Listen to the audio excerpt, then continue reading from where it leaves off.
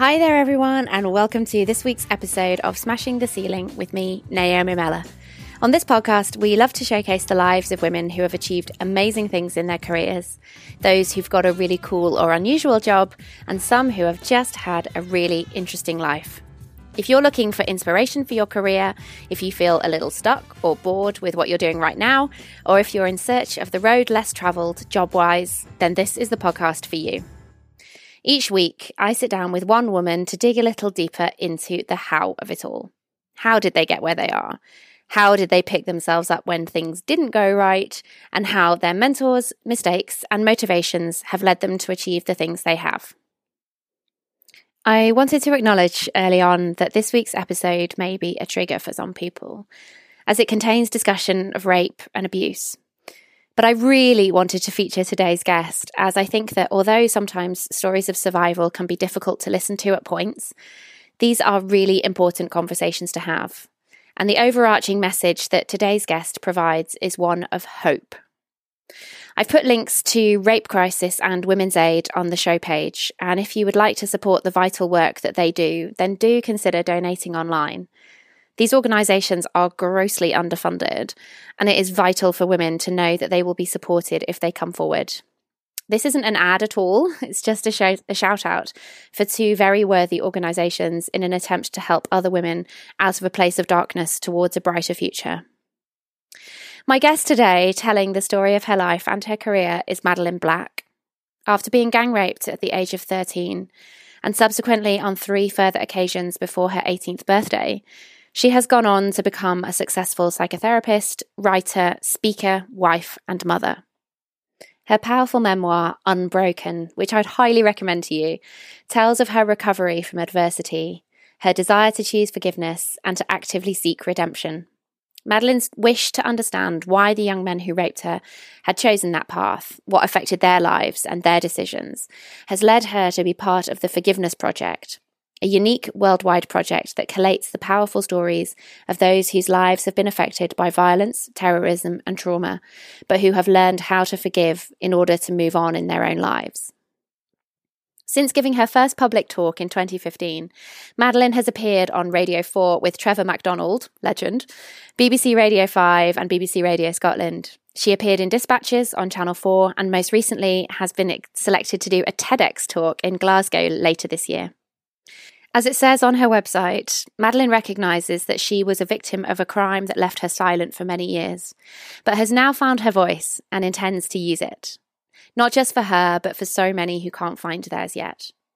Sexual violence is so deeply entrenched in our culture, and she hopes that by simply speaking out and writing about it, she can help to combat it by reducing the stigma while promoting a cultural change. So do you want to just start by telling me a little bit about where you grew up and your early life, Madeline? Sure. I grew up in London, in North London. I'm a Londoner, but now I live in Glasgow, Scotland. I've been here about 25 years.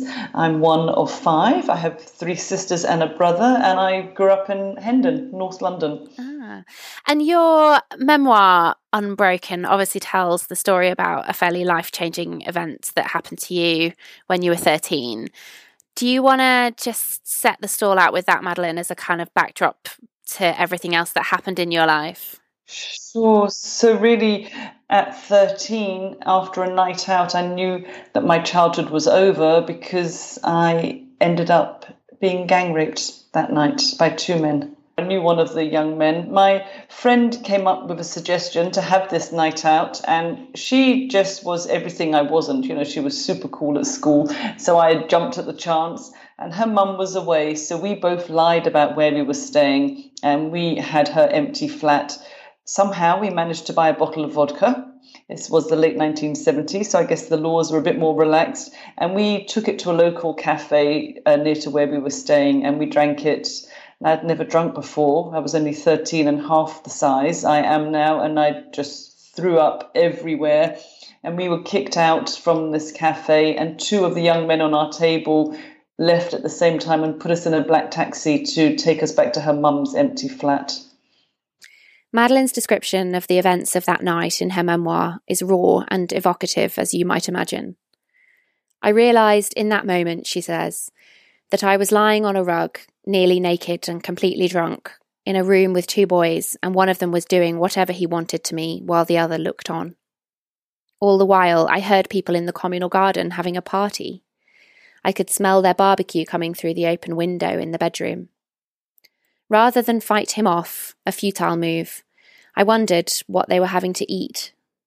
In those surreal moments of putting my attention outside the room, I felt myself float right out of my body, and all of a sudden I was looking down at the scene on the floor as if it were happening to someone else. That experience when you were 13 years old obviously shapes the rest of your life, going forwards in such a horrifying and unthinkable way. How did that kind of impact on you in the immediate term and then in the longer term in terms of your education perhaps and your development as a teenager? Well, one of the last things that the worst one said to me was that if I told anyone that he would find me and he would kill me, and I believed him. So I know now the pressure of not finding our voice is huge, and it has to come out, and it leaked out of me in so many different ways. I developed anorexia, I had depression, I had so many fears, phobias, anxieties, but worst of all was what it did to my mind. I just thought that I was worthless, dirty, contaminated. I had no self-belief, no self-worth. I was suicidal. I attempted suicide just before my 14th birthday. I ended up in a children's psychiatric ward for 2 months.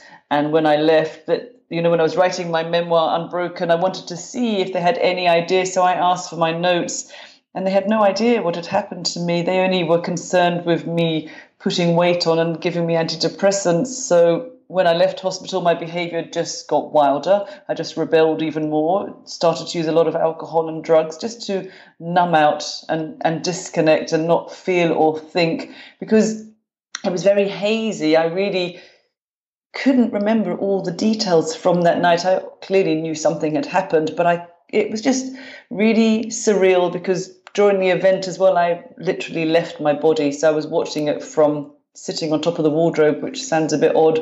But when the memories eventually came back, it felt so dreamlike and surreal. And school wasn't a good time for me. I really left school with hardly any qualifications. Mm-hmm.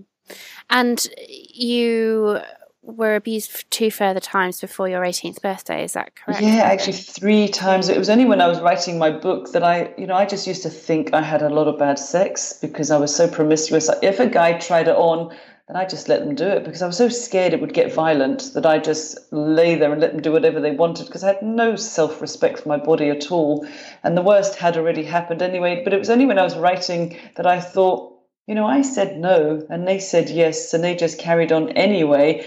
And interestingly, so many people say to me, well, that happened to me too. And that happened to me as well. And people identify more with, it's not about comparison, but more what I would guess we would call date rapes or rapes in marriage or, acquaintance rapes rather than the extreme case that I had when I was 13.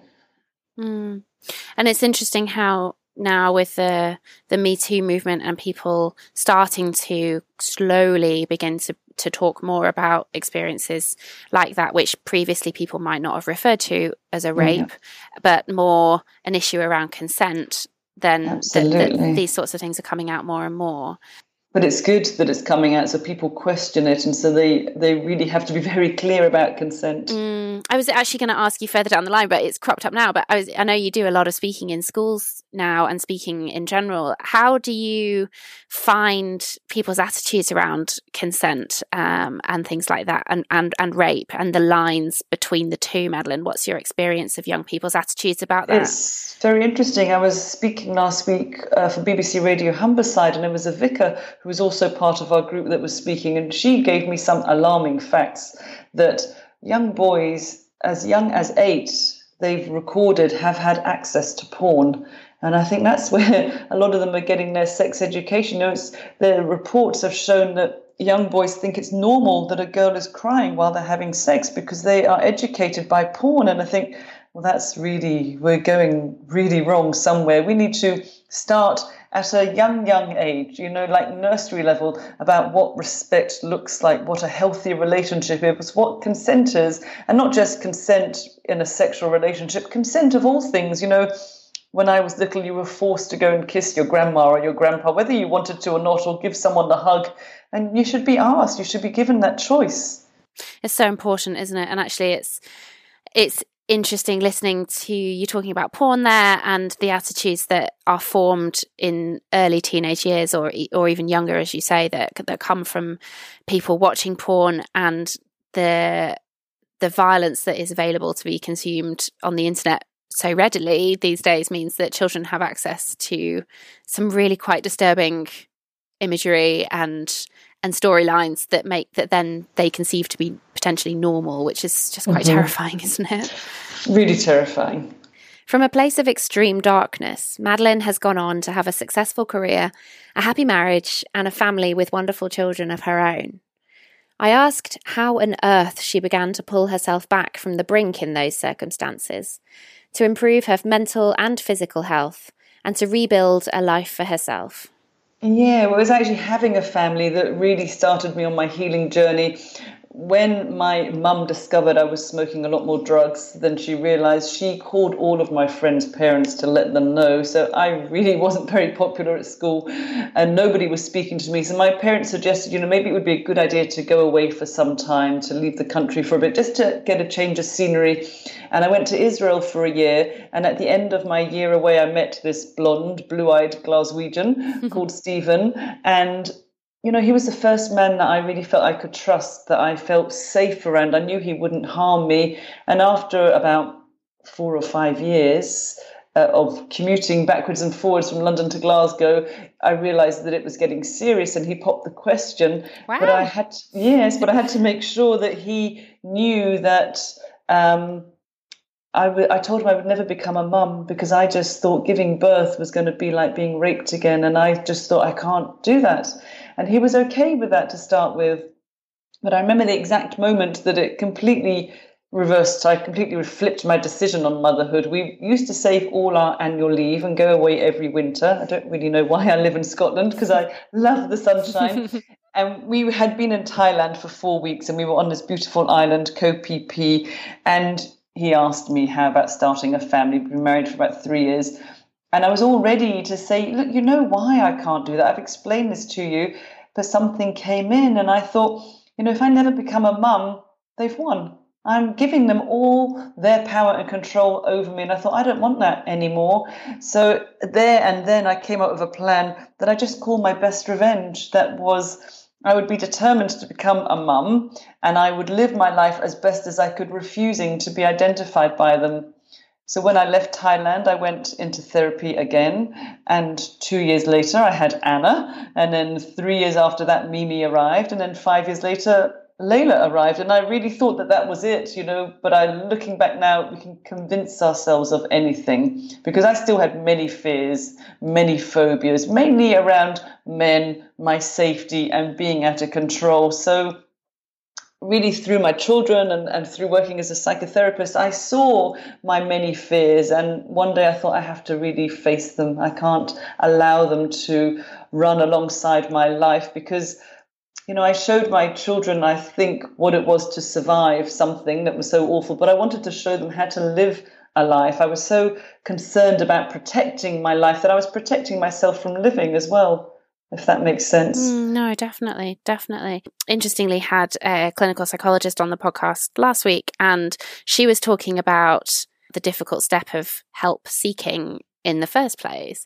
And at what point did you take that brave move, having been so vulnerable as a child and intimidated and threatened with, with the threat if you spoke out? At what point did you feel that you could tell either your family or your now husband or actually seek professional help? And how did that come about, Madeleine? Yeah, it didn't go too well the first time I spoke about it. I was nearly 16 and my behaviour was pretty much rebellious. I was off the wall, and whatever my parents said do, I would do the opposite. So I had gone out when they said not to go out. And when I came back, my mum is screaming at me. She's so angry, telling me, that I'm putting myself in danger and anything can happen. Don't you realise what you're doing?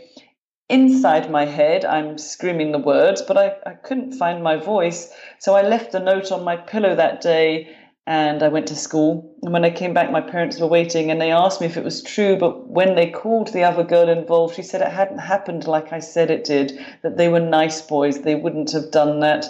And I just felt so betrayed. So that really silenced me again. It just shut me down even more. So I think the first time I really went for help was when I decided to become a mum. I had to research therapists, and I went through many before I could really feel like they could really listen to me. But I used to try to phone rape crisis helplines, which I later ended up working on myself, and I couldn't speak. I couldn't say the words. I just would put the phone down or just hover silently on the phone for a while, and then I'd put the phone down. It's just so hard to find your voice initially and say those words, because it's such an intimate crime that it just filled me with shame. I just thought if people knew that they would see me how I saw myself, which was worthless, dirty, contaminated. But I realize now it was never, ever my fault. And actually, that interesting that you became somebody who offered rape crisis help to people in the end, which is, the kind of ultimate gift that you can give someone else, is to be in a position to help others. Yeah, but by then, it was a few years ago, I hadn't come out publicly yet. I did the best job that I could do, but I wondered really how present I really was. I think it was part of my healing as well to be a volunteer there. But if I went back now, I think I would be a very different kind of volunteer there. So once you began, you were obviously married and then had your children. You said you left school with few qualifications, obviously given the kind of substance of what had happened to you. How did you then kind of get into the idea of becoming a psychotherapist yourself in order to help others? It's when I moved to Scotland. I had one child in England. I've got two Scottish children. I always wanted to work with a women's organisation. So I think it was maybe building up to Rape Crisis. I worked for a long time as a support worker for Women's Aid. And really, while I was there, I just wanted to get a better qualification to be a better support worker. And I went to an introduction to counselling skills. And I thought, okay, I'll do the diploma. Then after that, I furthered on my counselling. I went to do psychotherapy, and there I just really liked working with people that had different issues, because I saw it's not the issue that's really the problem. It's what we do with our problems that really matters. And so I decided to leave Women's Aid and work as a therapist. Cool. I mean, Women's Aid, I think they do phenomenal work, don't they? And actually often absolutely. they're very kind of under-recognised for the quality of the work that they do. And underfunded. Yeah, indeed. We didn't know from month to month whether we would have funding, we would have a job, whether there'd be a refuge. So it's an awful situation. I was there for about 14 years, so a long time. Yeah, God. And that was in Glasgow, was it? That was in East Kilbride, just outside Glasgow, yeah.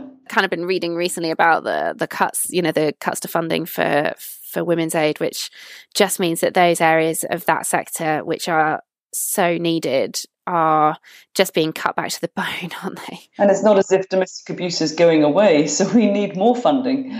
And actually, I wonder whether increased discussion about things like coercive control, even if it's not physical abuse, but the mental abuse that can go on so often within the home as well, means that people are recognising their own situation in a way that perhaps they haven't done before and seeking help.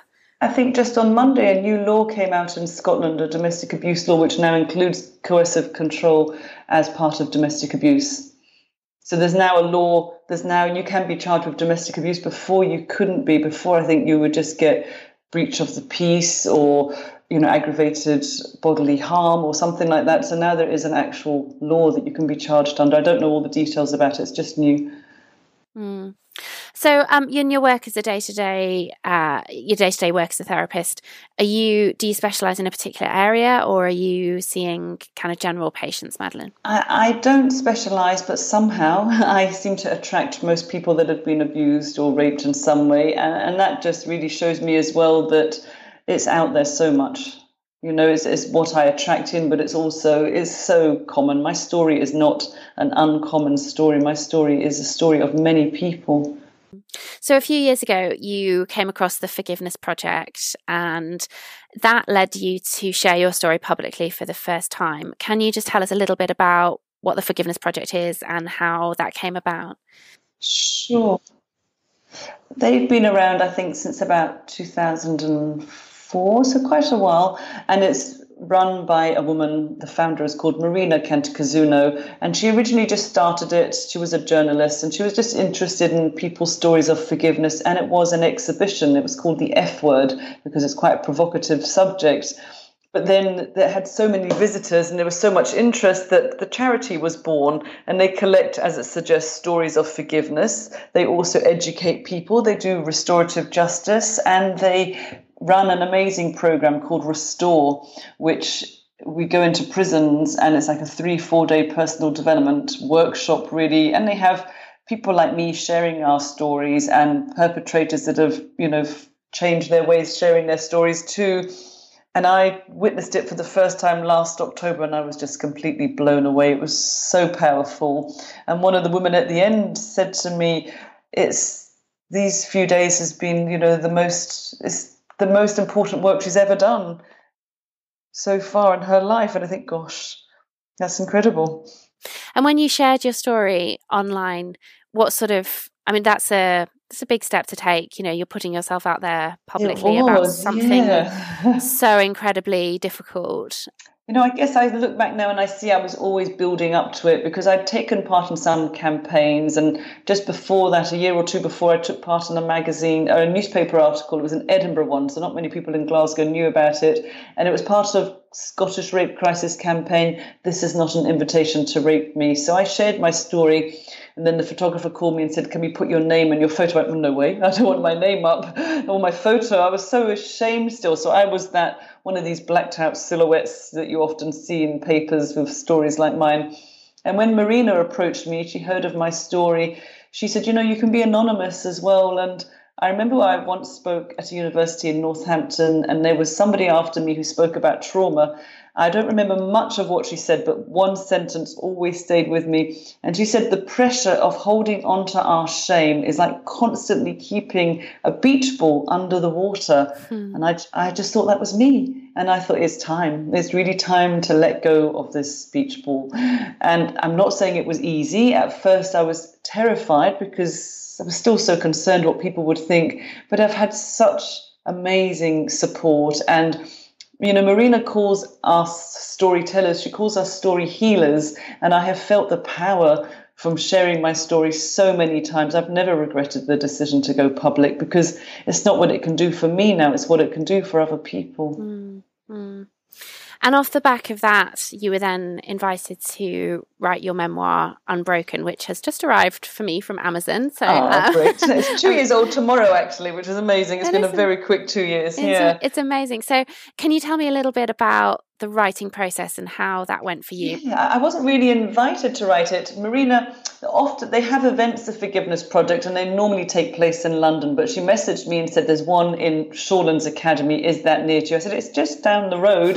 So I went to the school and I heard one of our storytellers speak, a woman called Marion Partington, whose sister Lucy was murdered by Rose and Fred West.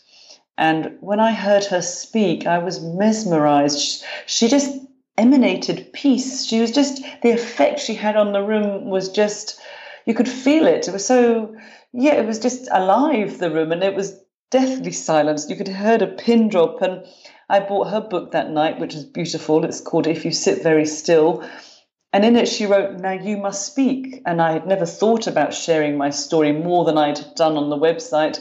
But somehow that night it opened up a door in me, and I started to see all my words forming in my mind. And I thought, I'm just going to write my story down. I had already written about 12 pages of what happened that one night, which is what Marina read originally. And once I had the thought of sharing my story, it literally, I was just a typewriter. The words just vomited out of me. It's the only polite way I can say. And in about 8 weeks, I just had finished writing 70,000 words or whatever it is. So then I decided to approach publishers, and I obviously got a traditional publisher, and it was published. I got a contract about 3-4 months later. So I've been very lucky. It's been a very quick process for me, because I know I've now got lots of friends that are authors. 10 years it can take, 5 years with 3-4 books in the bottom drawer, waiting to get the right deal. So I was really incredibly lucky. Life has always supported me. the book has had amazing feedback from a lot of very eminent authors as well. You know, you write really well, and I'm really looking forward to properly getting stuck into the book. Have you plans to write anything further, Madeline, as well? I get this asked a lot, but I don't really think so, because I don't know. At the moment, when I felt that book, it was really alive in me. It was moving, and I couldn't stop writing. It was like the dancing shoes, but for my fingers. But I don't feel anything now. But now I feel I use my words to speak. So I'm actually in the process of ending being a psychotherapist. And I decided to focus on speaking this year. And I thought, okay, I need a sign. If this is what I'm meant to do, I'd like to work internationally. So I put this intention out there last year. And on January the 1st, I woke up with an invitation to South Africa. And 4 days later, an invitation to the Maldives, and I'm going next week to South Africa to speak. So I just thought, okay, that's a good sign. I'll take that sign. That's an amazing sign. So what are you speaking? Yeah. Is it to a conference or to a... Actually, it could be my worst audience or my best audience. I'm speaking at a speakers convention. Oh, wow. So it's a little bit worrying, but I'm sure it'll be fine. And whilst I'm there, I'm also going to speak for another charity, somebody I know through the powers of social media, has connections with a South African charity. She lives in Australia, but she's coming from Australia to meet me. So that's very exciting. So I'm speaking for another charity event. We're doing a radio show, and I think I'm doing a podcast. So I was cramming quite a lot in a few days. Lovely. That sounds incredible. And in terms of your speaking over here, where is there anything where people can find you, like in real life? Anything that you're doing coming up? Yeah, well, there's something coming up soon, but I can't announce it yet. It'll be quite a biggie, so that's quite exciting. So if you just go to my website and look at, I've never really looked for work. It's always just come in. I've been very lucky. I have one coming up soon in May at a place called the Wee Retreat in Glasgow. And there's also another one coming up at Newcastle Noir, which is a book festival, which is in Newcastle. I've just contacted yesterday by a library in Aberdeenshire that want to look at gender-based violence, working with young people as well. And so, that's in the pipeline. So something just always seems to pop up. Mm. And I always often talk to people on this podcast about the 3 M's of their life or their career, which is the mentors, their mistakes, and their motivations. Because I think you often learn a lot from those 3 things about how somebody's life has extended. Have you had anyone mentor-wise who's kind of encouraged you through your career particularly, and or how are you kind of mentoring the next generation as you go? Yeah. So many years ago, when I was studying psychotherapy, a lot of people used to go to this workshop run by a man named Imaho, who is a teacher of life. And I thought, I'm going to go along and see what he does. And I could never really understand it, but I always knew that this is where I'm meant to be. And I've been going to his workshops for about 14, 15 years. I guess you could say he's a shaman. And he was the one who encouraged me to write my story down. And I was like, no way. There's no way I can write my story down. I wouldn't let you read it. I wouldn't let anyone else read it. But I then stopped and started it really over 4 years, until one day after one of his workshops in Switzerland, the 12 pages just came out. So if he had never encouraged me to write my story down, I don't think I would have written a book or be speaking publicly now. So I do owe a lot to him. My mistakes, really, it's hard because it was part of my journey, but my mistake was to be silent for so long. And it's a really difficult one because you find your voice when you find your voice. But I wish if I was at school that I could have heard me come in and speak. Maybe I would have realized much, much earlier on the damage that the silence does to me. It just hurts me, and it just protects perpetrators, really. And I hope now that I am encouraging other people to find their voice. I just thought when I start speaking out, if I can just help one person or one person that reads my book and they've changed their ways, that would be great. But I really get messages every day from people that say, I'm finally going to go to my doctor because I realize now these memories are coming back. I have to do something with them. Or, I was on a radio show with Sir Trevor McDonald, which was amazing. It's an incredible experience. It was not bad, I have Legend to say. Of broadcasting. Yeah, it was pretty high up there. But what was amazing was afterwards, my friend's mum, to cut a very long story short, told her that she had been raped. And that day she had ended 64 years of her silence. And I just think, okay, this is why we do it. And she had just simply connected with a woman on the radio who understood.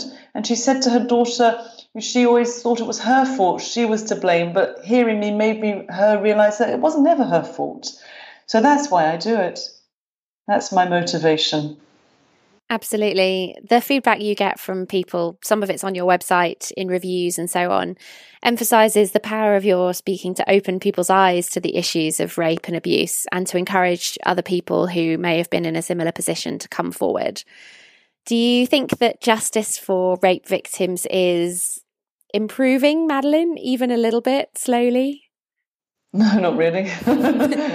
I was just carefully choosing a word there. In Scotland, we have 3 possible outcomes. We have guilty, not guilty, and not proven. So there is a campaign now to end the not proven verdict, because it really says, okay, we know you're guilty, we just can't prove it.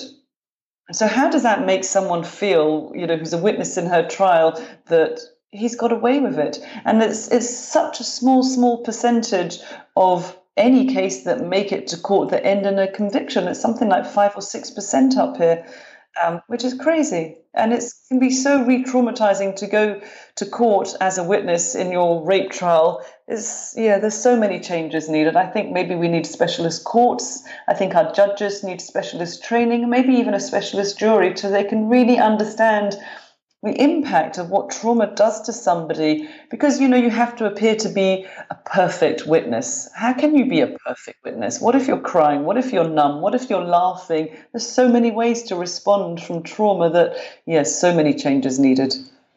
I find it incredible. It's something I've been quite interested in through Women's Aid and everything, is sort of the seeming absolute difficulty for a woman to actually be able to get a conviction through, and the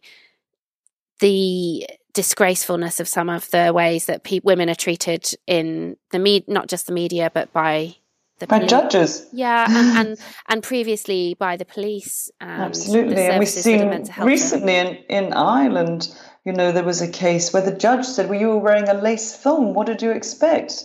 And so it was awful. What's amazing about the Irish is they took to the streets and there were huge demonstrations and people were flinging their lacy thongs in the air saying, well, this is not an invitation to rape me. It doesn't matter what you were wearing. 100% of all rapes are caused by rapists. I guess we can only hope that in future and people like you keeping on talking about it and discussing it on podcasts like this to raise awareness that it's not your fault and absolutely that there is help out there. Find someone that you trust. It doesn't matter who it is. To have your story heard, to be listened to and to be believed, there's nothing more powerful than that. And if you can't find anyone else to tell your story to, stop denying it, stop minimizing it, stop pretending it was less than, and write your story down. Tell yourself your story. Well, on that note, I think that's probably a good place to finish. Where can people find you online if they want to seek more about your work? Sure, I have a website, madelineblack.co.uk, which is going to be changing soon. It's been more about the book, but it'll soon be more about the speaking events. Or I'm on Facebook, Twitter, LinkedIn, Instagram, everywhere. Excellent. So if people can go and find you there. I have to say, your husband sounds like an amazing person. He's pretty good, yeah. Wow. Well, I'll keep him. Yeah. Sounds like a keeper. Oh, good. Well, thank you so much for joining me. And I always just throw the floor open at the end of interviews to my guests to say, is there anything else pertinent that you wanted to mention or discuss at all? Well, really just what I said before, just to reiterate, if you're listening, don't struggle alone. Don't struggle in silence. Go and get some help. Find someone to speak to. Don't be like my friend's mum who very nearly took her secret to the grave. It's not your shame. The shame always belongs to the perpetrators, and there's always support out there. It's never too late to find your voice. So really break your silence, find your voice. And when we find our voice, we stand in our power, and we can really learn to be okay with our past and then live our present. Well, I wish you all the best of luck living your present, Madeleine. Thank you so much for joining me today. You're very welcome. That's all for this week. If you enjoyed this episode, please just share it wherever you can on your own social media. And if you found the podcast interesting or useful at any point, then do please tell a friend. We are always keen for new listeners. As ever, we're on Instagram at Smashing the Ceiling and Twitter at Smashing Ceiling, and we'll hopefully see you next time.